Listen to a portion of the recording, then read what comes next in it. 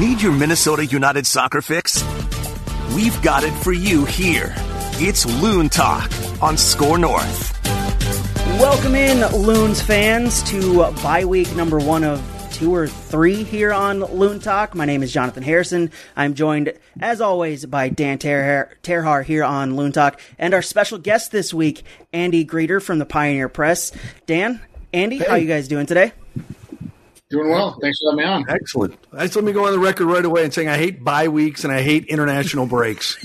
Give me a I want to see a 95-degree game down in Dallas. That's what I wanted this week. I can't stand the 95 degrees outside right now. I don't want to deal with a 95-degree game.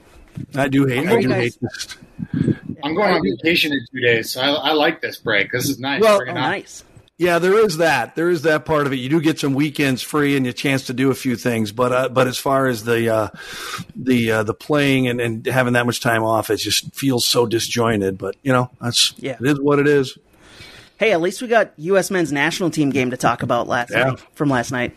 Plenty to talk about there. So I guess let's just jump right in. U.S. men's national team playing Mexico in the CONCACAF Nations League final, the first ever version of that taking place in Denver last night. U.S. men's national team win 3-2, going all the way through extra time last night.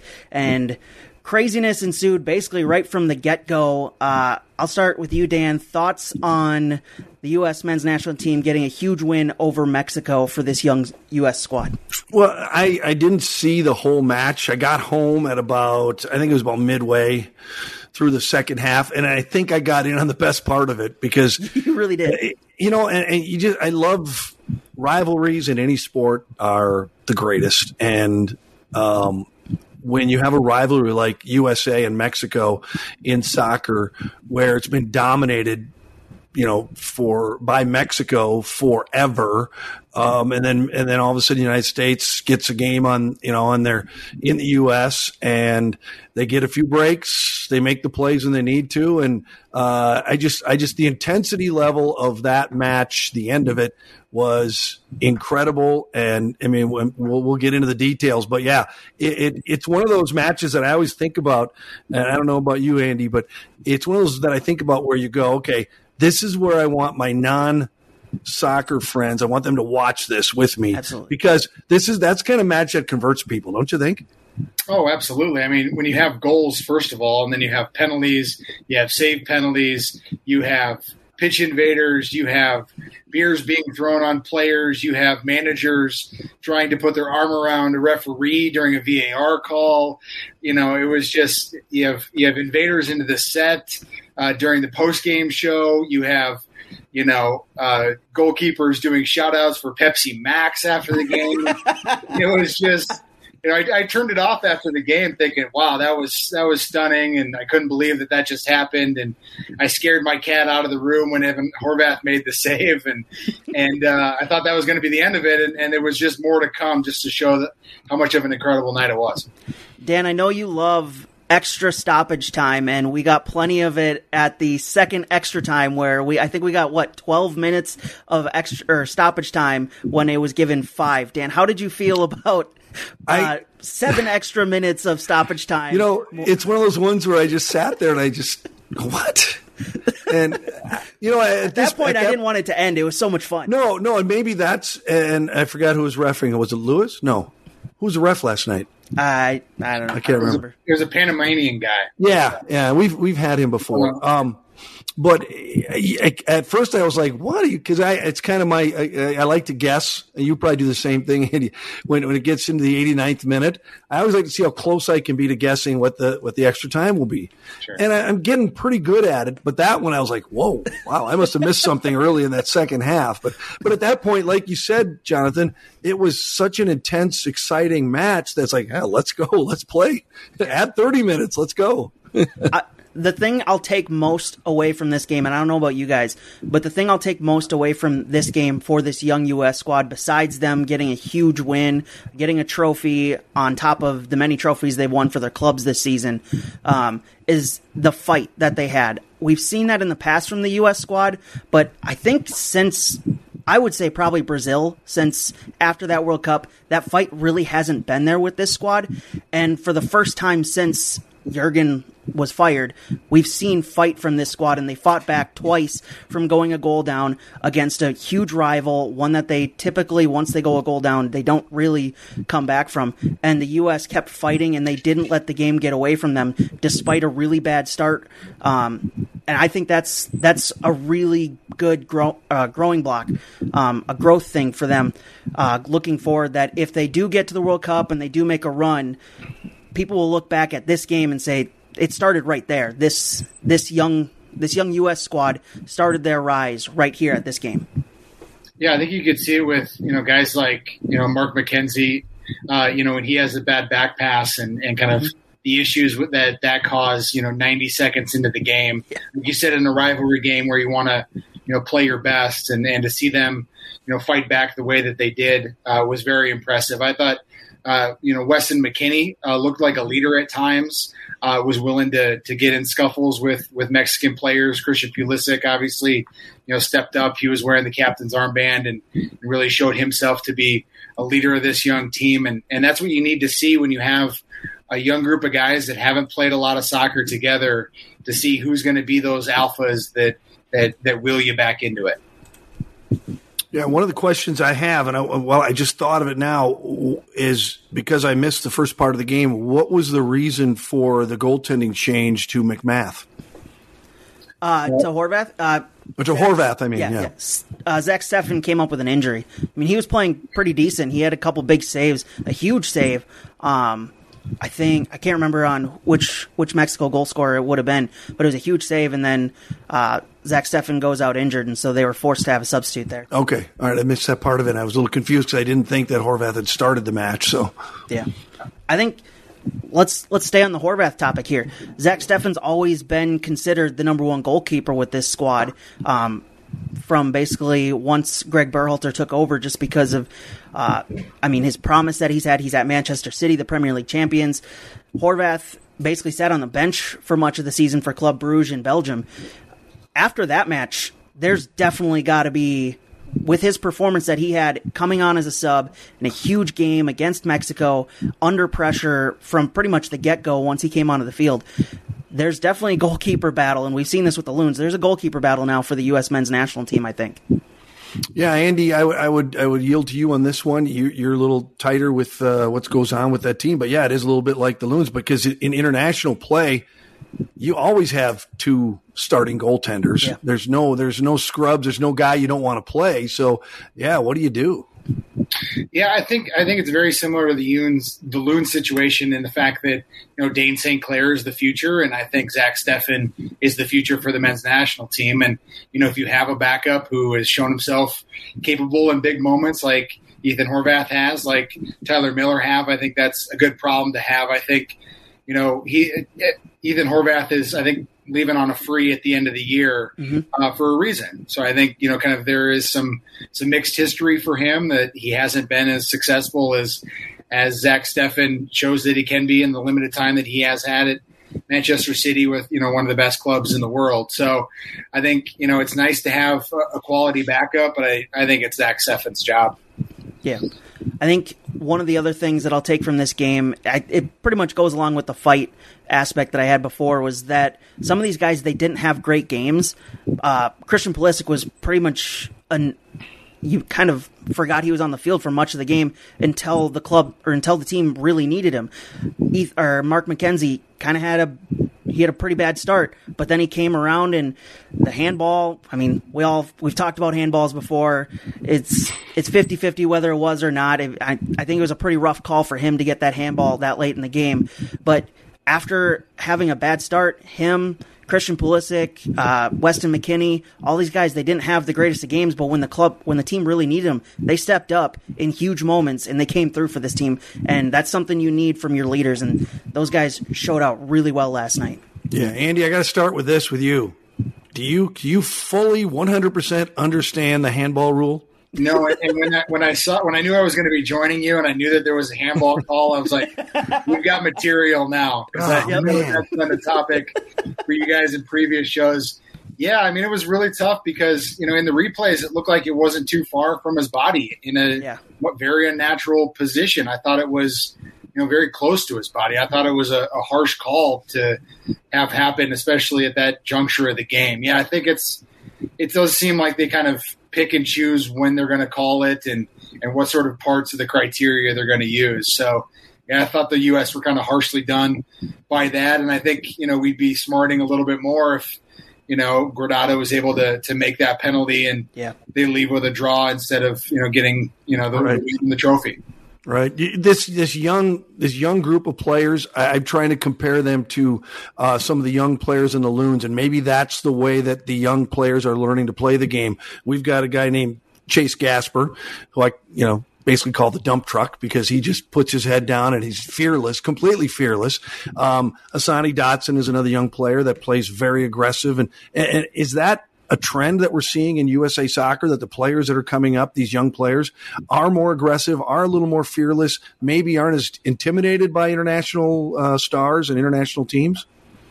Yeah, I mean, I would think so. Just looking at the clubs that they play for. I mean, we're talking about top 5 leagues in the world, clubs like Barcelona, Juve, Manchester City, on Chelsea on down the list, Genk, a lot of different clubs at the top of the world stage that they're used to playing in rivalry games on the club level and for cups and finals on that stage. So.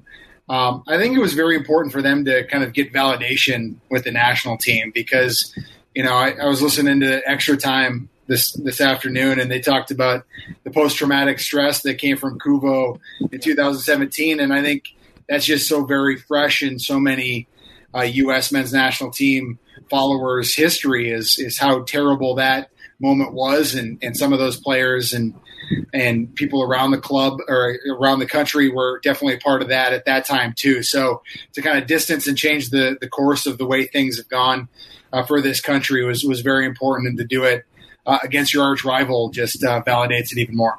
You're trying to change a culture, and that doesn't happen overnight or in 1 year. That can take, several World Cups before that happens, because the competition level is so high that you can't, it's so impossible to manufacture that. It has to happen. And matches like the one last night go a long ways towards repairing that. Absolutely. And I think, as Andy said, having those guys, they now play at some of the biggest clubs in the world, but now putting them together on a team for the U.S. and getting a huge win over your rivals in your region, that's huge for this team going forward. They're not going to be scared of Mexico going against them coming up in November. We'll get to that in a little bit. I don't imagine they'll be as scared going down to the Azteca come March in World Cup qualifying. They're not going to be scared about going against these teams in really rough locations and difficult situations that they'll have to do in World Cup qualifying because they know they can do it now. They've done it. They have that experience of playing together, fighting back, and then getting a huge win in a big moment. And so I think getting that last night was huge for this team going forward and going into a World Cup next year and then hosting a World Cup in 2026. Because of last night, because of how crazy it was, I want to do some power rankings. So let's bring in a blank sheet of paper here. I'll add this to the stream. I have 12 items from last night, and we'll just start off with the first two that I come up with.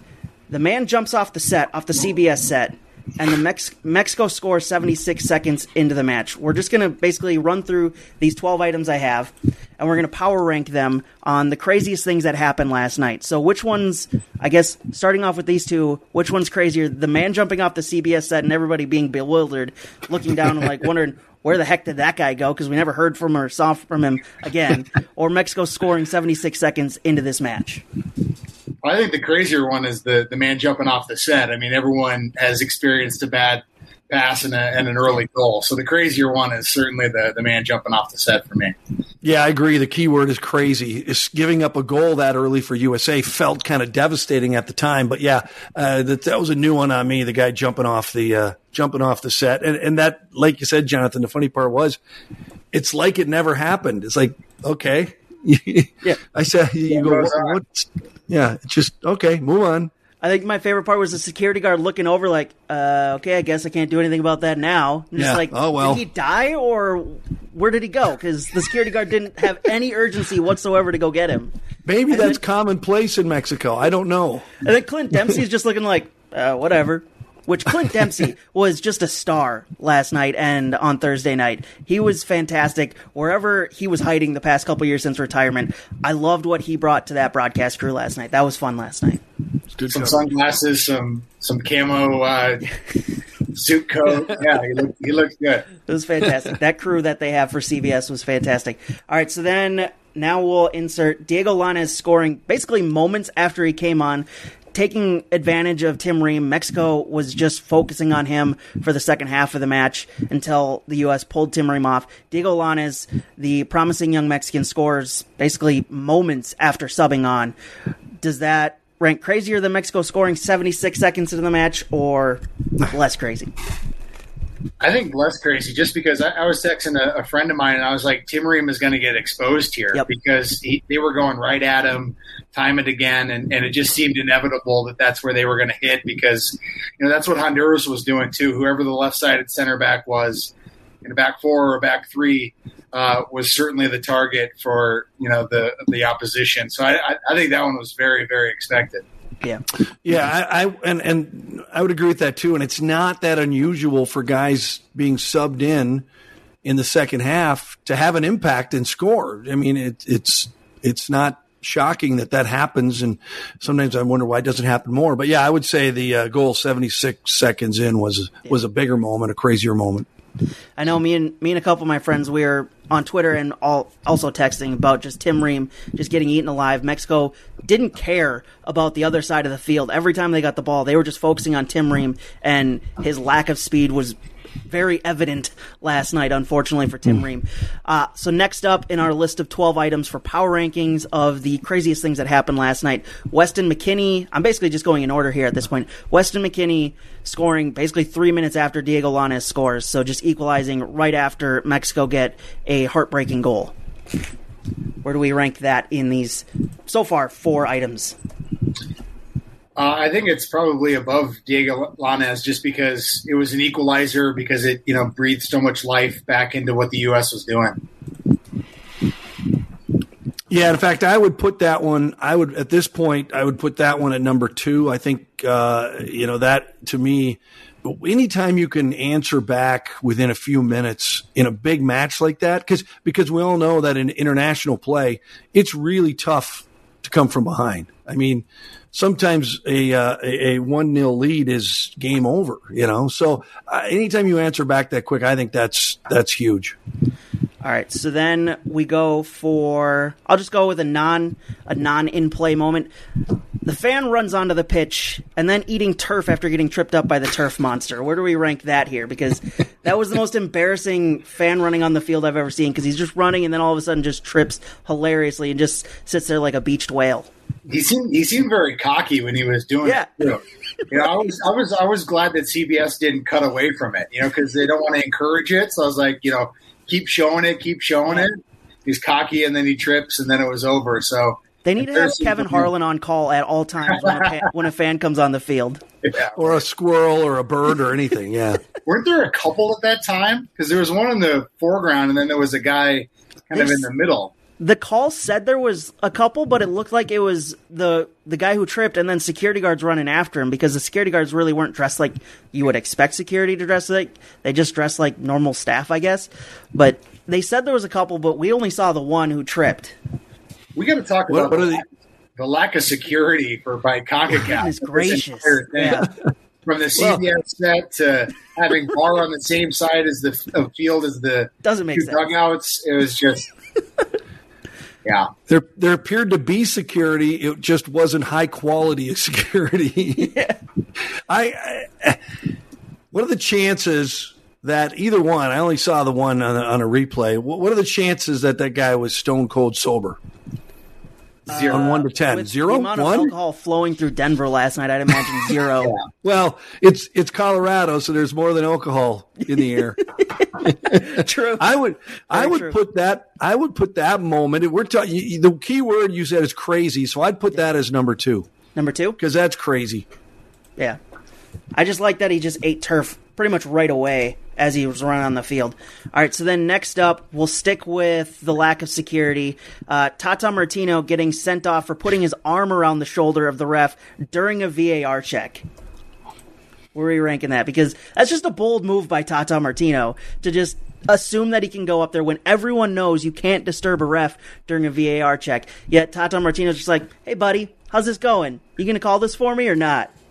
And Greg Berhalter was right there too with his arm around Tata, like right. It was like a big group hug. It was so bizarre. Right. And the look on the look on whatever referee it is, the look on the referee's face whenever a player touches them or a coach, it's just the most indignant look you can manufacture. And they'll look at their shoulder, they'll look at the player, they'll look at like, did you just touch me? Yeah. And that was pretty bizarre. He had that look when it was the handball McKenzie. The handball happened, the ball went out of play, and literally every single Mexico player, there was 10 of them, besides the goalkeeper, swarmed him, and he's just like, really, you guys going to do this? I understand it's a handball, but, like, you really going to swarm me like this, all 10 of you? I get the point. Yeah. We'll look at it.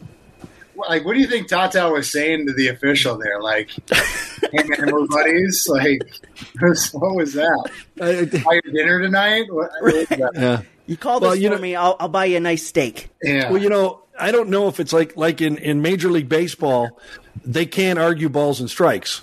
Right. So they'll come out and argue, and they'll say anything else other than talk about the pitch. And the good managers can go out there and scream at a guy for nothing because he can't talk about what he's out there to scream at about. So I don't know if it's like that, but I don't think that the referee heard a word of it. As soon as he put his arm around him, the referee's mind absolutely went blank. Like, are you really touching me? Do you have your arm around me? It's like a bad first date. Are you really putting your arm around me? Where was the fourth official on this? He's supposed to act as the de facto security, keeping the managers away, and fourth official is nowhere to be found. Didn't see him. I'd put that moment at number 3, a strong number 3, or number 2. I could even be convinced. But yeah, that was amazing. I think I'm with you on number 3. Just what was everybody thinking in that moment? Yeah. We talked about, we'll continue the lack of security here. A Mexican player getting hit by a projectile launched by Mexico fans. So they're obviously aiming at the U.S. fans, and they hit one of the Mexico players right in the head, and the Mexico players just throw their hands in the air like, what are you doing? Like, stop aiming at us. It's quite the commitment. Those beers must have cost like $15. They're not cheap. Those were big gulps. Those were not just 12 ouncers. They must have been pretty angry to throw those. Were my favorite souvenir cups, and they're just throwing them on the field. You keep those. You don't get rid of those. Come on.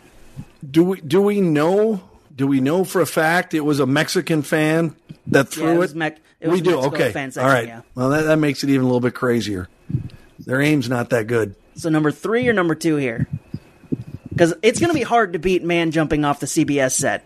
It really is, because that's just something you don't see every day. So, yeah, I'd go number 2. Number 2? All right. Yeah, I would. Put that number 2. And listeners, if you want to argue with us on these, go ahead. Get in our Twitter mentions here. Next up, we'll go back onto the field. Hector Herrera, the Mexico player, somehow stays on despite an obvious yellow card, which would have been his second yellow of the match. Typical CONCACAF stuff where an obvious yellow just goes unchecked, uncared for, despite it being what would have been a really key moment in that game with Hector Herrera going off. Where are we ranking that here?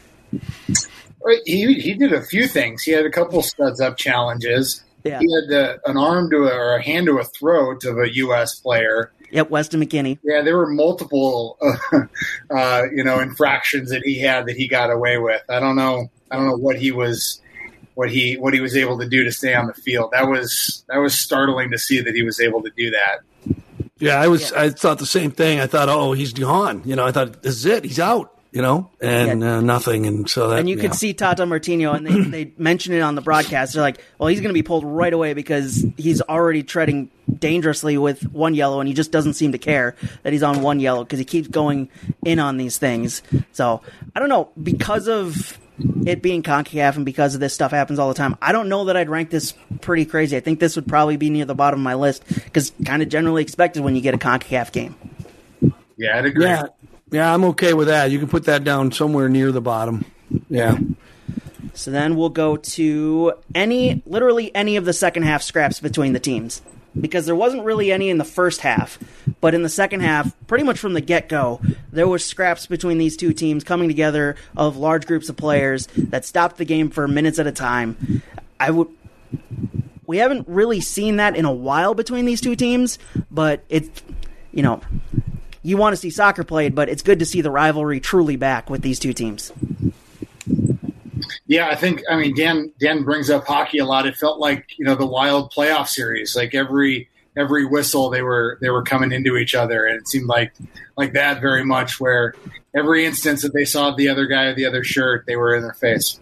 Yeah, I think that the halftime speeches must have been fire and brimstone in both locker rooms, because they both came out and played, like we talked about early, just played like, guys that were hungry and guys that were not afraid to run, to go spikes up when you've already got a yellow card, or put our hands around the throat of a player when you've got a yellow. So I'm sure that was the message in both locker rooms was, hey, if you want this, how bad do you want this? You're going to have to go out there and take it. And that makes for some intense soccer. So I think the overall intense play in the second half, I'd put up there in, somewhere around fourth or so. I mean, that's what made that match as exciting and as crazy as it was. Yeah. So we're going 4 for that one. Put it right there. So then we got 3 left here. Do we want to start with the ref or go with the penalties? I'm thinking the ref here. So we'll start with the ref's very overdramatic signaling of the penalty calls, where he just goes in. If you're watching the YouTube stream of this, once he comes away from the VAR check, it's really big arm wave towards the penalty area. Hey, I'll take it over. I don't remember which United game it was, but where there was some waffling on if it was a penalty or not. Did he point to the spot? Did he not? Yeah. I'd rather take the over-dramatic, we have no doubt that there's a penalty. He was clearly playing to the stadium. He was doing the stadium concert there with that one, making sure everybody could see it, including in the back row. I'm totally with you, Andy. There are times when the signal is either so brief or so half-hearted that you go, what just happened? Right. Did he point? Did he put his arm up? You're just looking. Was it offside? Is it penalty? What the hell happened? And so I actually appreciate that as a broadcaster. I want the officials to make it crystal clear, so there's no doubt in my mind what he's calling, and I like that. I noticed that right away. I said, because you come out and they make the VAR signal, and you're watching, and okay, that was pretty crystal clear. No questioning that. And he's doing that to insert confidence too, because he doesn't want, if you show weakness to the players, that's just fuel for them, right? Yeah. And by the way, his VAR signal was a 72-inch TV. It was a huge VAR big signal. Yeah, he's got long arms. It wasn't a small one. He went huge. Would anybody have been surprised if he went all Liam Neeson on the bit, like Naked Gun, and started doing twirls and backflips like the umpire in that baseball game? Would anybody have been surprised given all the wild stuff that happened in the song? Little moonwalk right after the VAR, and then moonwalk and somersaults, twirls, I think I put this one above Tata Martino getting sent off by... Yeah, somewhere there in the middle. Yeah. I have a couple things there. And then lastly, the last two here. Ethan Horvath, extra time penalty save. Where are we ranking that? I mean, it just solidified the win for the U.S., right? And that was such a huge moment for them. I don't know if it's super high on the crazy index, but as far as impact of a game that will make it, memorable for U.S. fans for a long time, I think it's certainly got to be up there somewhere. Yeah, when you look at the percentage of successful PKs, it's pretty crazy when you make a save in such a big match. Although watching the replay, it wasn't a very good attempt. No, it was 5 feet at least inside the post. Yeah, he didn't have to dive very far for it. Yeah, it was not a very good attempt. I mean, now again, 90% of the battle for a keeper is guessing the right direction, and he did that. And so, but yeah, I mean, I'd put that up there somewhere fourth or somewhere in that range because it was a huge moment, not as crazy as some of the other weird stuff that happened, but it was certainly an exciting, fun moment to that match. I think they said that Ethan had saved like 2 out of the last 11 PKs. So okay. Hey, still better than David De Gea. And then lastly, that's not a sour point for me at all. Christian Pulisic with the penalty kick. Not just any penalty kick. He goes upper 90, the most dangerous spot for the penalty kick. Not just for him because there's a high degree of failure with that one if he goes too high, but it's also incredibly difficult, dang near impossible for the goalkeeper to save it. Just utmost confidence in a huge moment, extra time, and he goes upper 90 with the penalty kick. I dare say this is probably number 2, just because of how closely this could have been to failure in a really big moment that if you miss it, the momentum clearly goes out of your favor. Yeah, and he's the golden boy. He's the leader of this team. He's the one that has to step up in those moments. I thought it was pretty petty of the Mexican players to use their boots and dig up the area. I thought that was really Bush League of them to try to do so, and obviously Pulisic wasn't fazed by that at all to do what he did after that. And then obviously the iconic moment of ripping his shirt off and all the teammates behind him as he shushes the Mexican crowd and everyone gets around him and gets pretty rowdy. And I don't know if you're going to get to this next, Jonathan, but Gio Reyna took a beer to the face and had to go down, and his face was red and kind of inflamed, and he took one to the face too. So it was a player from each team taking beers to the face. A lot of beer flying in Denver, but it was a lot of wasted beer. What are these people doing? Come on, stop. But for him to make that decision to take that ball high, it just shows a lot of confidence. And he's not dumb. He knows that that's a riskier shot, but he also knows if he hits it the way he wants to, there's no way it's going to get stopped. And that was pretty impressive. I mean, I was like, I sat back and went, wow, I can't believe he put that ball there. Because we've been watching too many Minnesota United matches. I expected that one to end up in the brew hall somewhere. So, we're not used to people hitting the goal all the time. That's an adjustment. So, I thought it was very impressive. And I'd put that up near the top because, man, you think at that point you'd say, all right, just make sure I don't miss, right? Isn't that what you go in thinking? Don't miss, just don't miss. And he took as risky as a shot as I've ever seen. Yeah, and Memo Ochoa went the same way, and he put it where he couldn't get to it. But Memo Ochoa was also kind of Bush League in the Costa Rica game when Johan Venegas and Francisco Calvo were stepping to the penalty spot, and Memo Ochoa was going out to the penalty spot after each taker and kind of intimidating them and kind of stepping back. I thought he was kind of Bush League in that too. So I'm sure there's some U.S. fans. I know my wife is pretty excited that Memo Ochoa got scored on there. She's not. He's not her favorite player, so. Fair enough. That has been our power rankings. If you disagree or agree with any of them, let us know over on Twitter at our separate YouTube or our Twitter handles. I disagree with most all of them. Okay, even though you made the list, that makes sense. No, I still disagree. We'll stick with international play. We got a couple Loons abroad right now. Robin Lod and Jukka Raitala played 90 minutes for Finland in their 1-0 loss to Estonia. Surprising loss for them considering the different levels of skill there. Jan Gregers played just 28 minutes for Slovakia in their 0-0 draw against Austria. The big one, though, for Loons fans and for Dane St. Clair in Canada. Dane St. Clair received his first ever cap for Canada in their 7-0 shutout of Aruba in World Cup qualifying action. Correct me if I'm wrong, guys. I don't think he even faced a shot on the night. I didn't see one. Nope. There was nothing. There was nothing coming his way. It was a pretty cakewalk debut for him. I remember at halftime the commentators go, "I don't even think he's taken a goal kick yet." Yeah, it was. Touched the ball. There's one-way traffic in that one. Yeah. I mean, that was to be expected considering how good Canada was, but good on Dane St. Clair for getting his first ever cap for Canada. Bright future for him. We'll transition into our look across the league segment.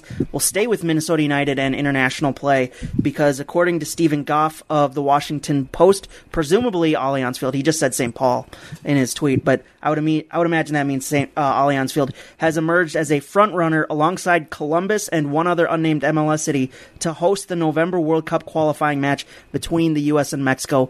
Please, for the love of all that is true and holy, bring that game to Minnesota in November.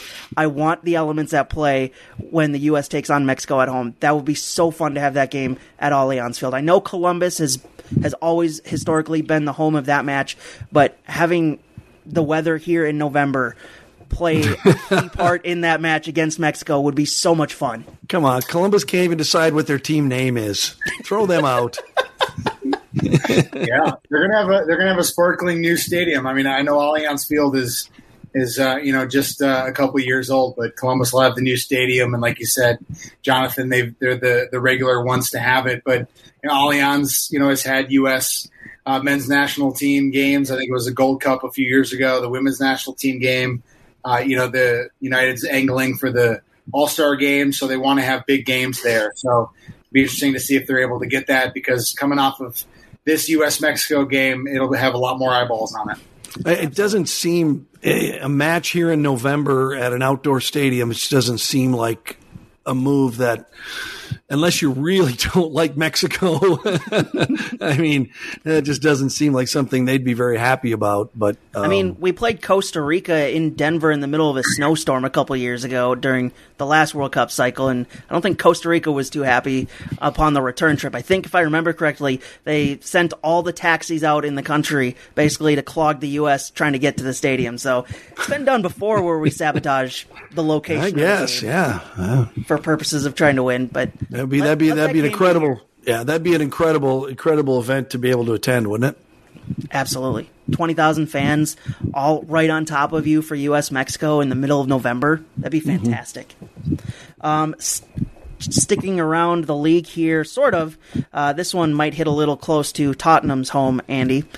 Former Inter, Chelsea, and Juventus manager Antonio Conte, who recently rejected a chance to take over Tottenham, said in an interview with The Zone that he would like to coach in America in about 5 years, although it would be really hard for him to get a hold of the spending limits here, because considering his past, he really likes to spend all the money possible, considering he just put Inter in an incredible amount of debt, which is why he left the club. But Antonio Conte, just any big manager coming over to the U.S., wanting to come over here, that'd be exciting, despite our spending limits that Antonio Conte would have to deal with.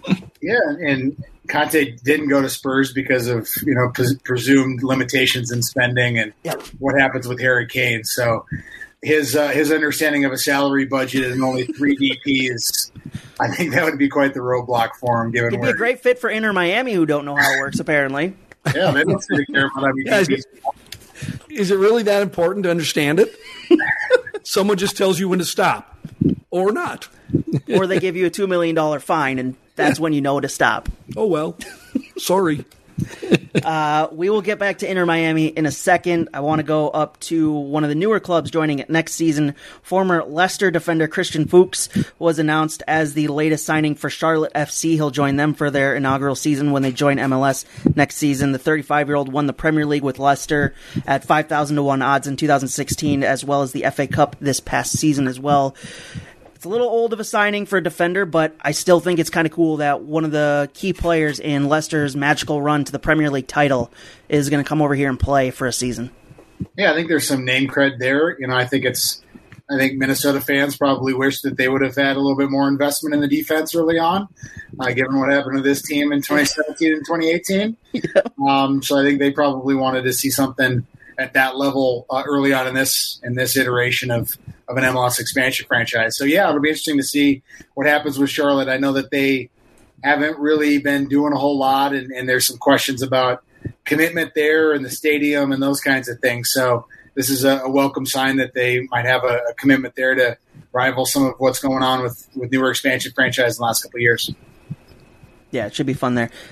Going back to Inter Miami now, let's just get to the Messi rumors. Lionel Messi, supposedly, he's going to be the signing that everybody watches this offseason, considering his contract is up with Barcelona at the end of the month here. Rumors stating that he will sign essentially a 10-year deal with Barcelona that will have 2 years of playing for Barcelona, and then he'll come over to play 2 years for Inter Miami and then go back as a club ambassador for the team. But Inter Miami is being labeled as the team that Lionel Messi will go to. That kind of goes along with his recent purchase of an entire floor of a giant condo in Miami. Because, I mean, when you're Lionel Messi, you can get paid $500 million over 5 years. You can spend that kind of money. But Inter Miami supposedly getting Lionel Messi in 2 years, that would be exciting. Despite him being 36, he'll still be an attraction for a lot of casual viewers in this country. I'm surprised he didn't buy the whole apartment building. Right? Yeah, what was he holding back? Humility, I guess. He didn't want to go. He didn't want to go all out. And 36 is not too old. I mean, I'm too old because I remember the NASL days and got to see Pele play and Giorgio Canaglia and some of those guys that came over at that time, which was a long time ago. Some of those guys were pretty old, and those guys will draw people in. People want to see him play, and wherever he goes, if that's true, if he's here in 2 years, wherever he goes, the stadiums are going to be packed and people are going to want to see him play because that's the way that's why these players come over here. I mean, money has something to do with it, but they want to experience that, and it's something new and different for them. So that'd be kind of cool to see him for a couple of seasons. Even at 36, he'll be better than any of the other 5 designated player signings Inter Miami already has right now. He's no Ibsen, but you know. Andy, Ibsen's just my favorite player to pick on. I actually miss the guy because I liked his flair and I liked his passion. So I joke a lot about Ibsen, but I actually do miss the guy. I liked his character. Yeah, the foul suffered ×3 for Ibsen. Oh yeah. Absolutely. Dan, did you watch any of the U.S.-Honduras game on Thursday? Did not, no. Okay, you missed the second half when apparently a sniper was taking out every Honduras player's ankles and they were rolling. They were dropping like flies. It was bad. I had a couple buddies text me as the second half was going on, like, where is this sniper and why is he only targeting Honduras? That's now being referred to as a LeBron. It was pretty bad on Thursday. But so that's our look across the league. All right. Last week was pretty bloody in Write That Down. This week, a little bit more tame. Andy, are you ready for Write That Down this week? I sure am. I think my number one is Franco Fragapane will score multiple goals. They have three games next week, and I think he'll get on the score sheet at least twice. And I don't think Adrian Unu will at all. Oh, wow! Write that down. Parlay here. I like this. Going big. So basically Andy's saying we still don't have a striker. Spent all that money, we still don't have a striker. Well, Andy, not initially. Earlier this year, I went out on a bold prediction and just said sometime before June, a striker would score a goal for Minnesota, and I barely pulled that one off. Thanks to Ramon Avila. Write that down if you're not aware. Works like this: 3 soccer-related predictions. At least one of them has to be Minnesota United-related. We'll keep track of the correct predictions. We'll call them goals throughout the year, and the most goals at the end of the year wins the Golden Boot. We'll do a quick accountability session. I finally got on the board, Dan. It finally happened.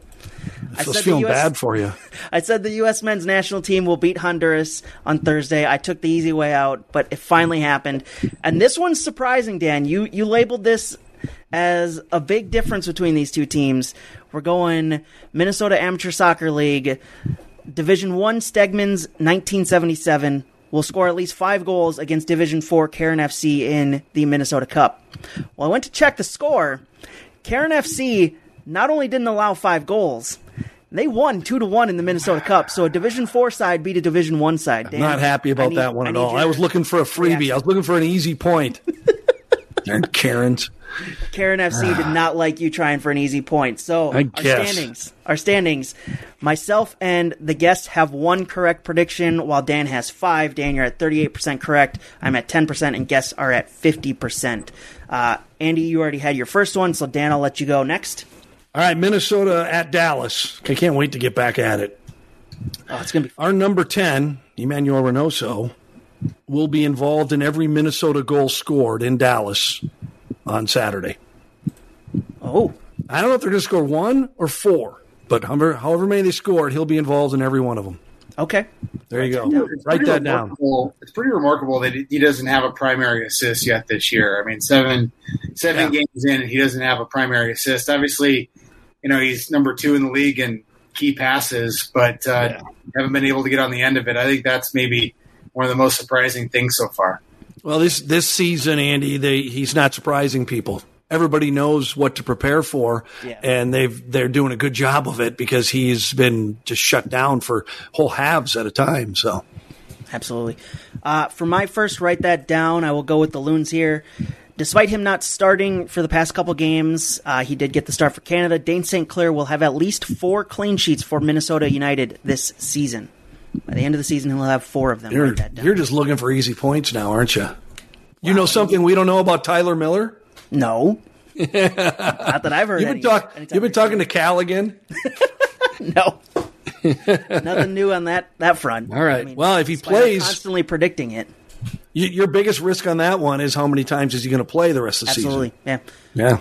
All right. And we've talked about it. Tyler Miller is a good goalkeeper, but they have 2 number 1s. How long do they keep with 2 number 1s? Do they trade one at the trade deadline? I don't know. But I'm predicting Dane St. Clair will get at least 4 clean sheets this season. Andy? Since I went premature and kind of ruined the bit by giving you a prediction. It's not that good of a bit anyway. Don't worry about it. I don't know what that was all about. You're ready, and I just spouted off right away. No worries. Very eager over here. To that point, Minnesota United will trade Tyler Miller this year. I think that's a pretty easy one. I think Adrian Zendejas has a couple clean sheets in his USL stint. I think they're confident in him as a backup, and I think I've heard a few people around the club talk about the outlook going forward with the roster as comings and goings is kind of how it was described of trades, one person in, one person out, not multiple guys coming in, and I think Tyler Miller's at the top of that list of departures. What do you mean, Adrian saying last week that he's happy with his roster? He doesn't expect any more players coming in. No more was changes. A lie. Yeah, he didn't say for probably the first time in recorded history that they're not 1 or 2 players away. So took us all aback. We're all confused. We're like, what is this? Right. It's like when a general manager tells you that the coach's job is safe, he's going to get fired in about 2 days. Stephon Diggs will be a Minnesota Viking next season. Yeah, he's not going anywhere. He traded to Buffalo. He's not going anywhere. All right, my number 2, next Monday morning in group stage, Slovakia, Jan Greguš and Slovakia taking on Poland in group stage play. Not only will Poland win, but they will pull a clean sheet against Slovakia, and they will score 2 or more goals. Okay. I like it. Going with some Euros action here. Well, what else am I going to watch on a Monday morning? Soccer. Yeah. Not going to watch Judge Judy or Mari. Well, no, Judge Judy now. That I would tune out for. So she's she's my secret crush. Moving on quickly. Andy's speechless. Andy's speechless. He's going, what? Right, John, moving on quickly. What happened to this? Sticking with the Euros, I'm looking at all these groups. I'm going to go with an easy one here. I hope so. I mean, they haven't performed well in tournament play recently. Heck, they missed the World Cup the last time around. Italy will win their group at the Euros this season. I don't remember exactly who's in their group off the top of my head. I'm a huge Italy fan. I'm glad that they're back at the tournament stage. I think they will win their group this season, or this time around. Write that down, and that's only because he likes pizza. So Italy's his favorite international team. Who doesn't like pizza? By the way, their group is Switzerland, Turkey, and Wales. So it's actually kind of a Turkey, but you like turkey too, though. Thanksgiving, come on. I'm actually not a big fan of turkey. All right, pizza it is. Pizza it is. All right, Andy. You're obviously not a big fan of Gareth Bale either, it looks like. Is he going to get injured? I don't trust him. I don't know. He scored like 20 goals this year in all competitions. Yeah, when Jose decided to play him. Well, no, when Jose left, and then he started to play more when it wasn't just Europa group stage. My number 3 will be Tottenham will have a manager next year. Contrary to the fact that nobody seems to want to coach them, or they can't get their previous love back in Mauricio Pochettino. Somebody will coach that team next year, God willing. Who do you, besides obviously Pochettino, who do you want it to be? Well, Eric de Tang from Ajax, I think would be a good fit. I think a kind of similar club, a club that kind of prides itself on youth players and positivity and building over the long haul. I think that'd probably be a good one for them. I'll still never understand why they went with Jose after Pochettino. Doesn't make sense to me. Just because they knew he was available, and he was a name, and it was all based on ancient history. It doesn't. It still does. It baffles me that they decided, let's get rid of Pochettino, who had this great system, this great atmosphere, and bring in the guy who's so toxic he can't work at any place pretty much anymore. So now he's at Roma. So you're saying that we shouldn't just replace a coach if you don't have a suitable replacement? Exactly. Okay. Always have a suitable replacement if you're going to get rid of your coach. I kind of agree with that, so... All right, my third one, since the Karens screwed me up last week, I'm going to the NPSL and the Minneapolis Soccer Club. Wednesday, they play at the Dakota Fusion, Jim Gata Stadium in Moorhead. Minneapolis will win by 4 or more goals. Okay. Write that down. You are just making me look all over the place for these results, aren't you? I like to make you work. Have to go find the These are division website. Hey, these are Division I programs. These are Division I soccer, top tier teams, and you're acting like you never heard of them. You know what? I'm more used to looking for Division II because Manchester United really likes to play in the Europa League, so I'm used to looking for the Division II version of tournaments. So bring them on. I want to see the Karens take after them. All right, for my third and final prediction, I mentioned Manchester United there. I'll go with the Manchester United prediction. Jadon Sancho. I mean, the club were trying to sign him last year, but they didn't realize Dortmund were serious about their money and their timeline. I think it'll get done this year. In fact, I think Jadon Sancho will sign for Manchester United by the time the Euros start this Friday. I think they will get it done within the week here. Well, they signed Harry Kane as well. You guys can keep him. We'll save our money for Erling Haaland next year. He's the up-and-coming guy for sure. Just back to the Borussia Dortmund well, huh? Yep. No offense, I don't want Harry Kane. Injured too often for me. Yeah, too many golden boots. Yep. Too many golden boots. He can't. He's getting hurt all the time. I'll take Erling Haaland over Harry Kane. Sorry. Yeah, better long-term future. I wouldn't blame you at all. Yeah. You guys can keep Harry Kane and have all the golden boots you want and keep finishing and playing in the Europa Conference League or whatever it's called this time. Yeah, I mean, you were complaining about the Europa League. We'll be lucky to get in it. Who knows how Europa Conference League will play out this year? It's going to be. I'm not a fan of that idea of a third continental competition. It just doesn't make sense. But UEFA want their money. All right, that has been Loon Talk this week. Andy, thanks for joining us. It's been fun having you. Yeah, thanks for having me on, guys. It's a pleasure. Good to see you, Andy. Yeah, you too.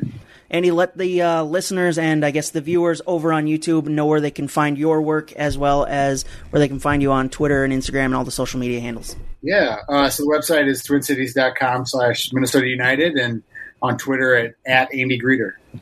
Awesome. Thanks for joining us. Dan, we will talk to you next week. All right, boys. Have a good week. Have a good week, guys. And thank you for listening. Once again, you have been listening to Loon Talk, Score North's Minnesota United podcast. We talked a little bit about the U.S. men's national team this week, but that's because there was no Minnesota United to talk about. You can find us anywhere you find your podcast. Remember to rate, review, and subscribe. It really does help us get found.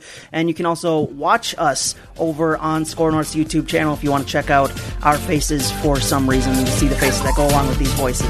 That has been Loon Talk for this week. Thank you for listening. Thank you for watching. Have a good evening.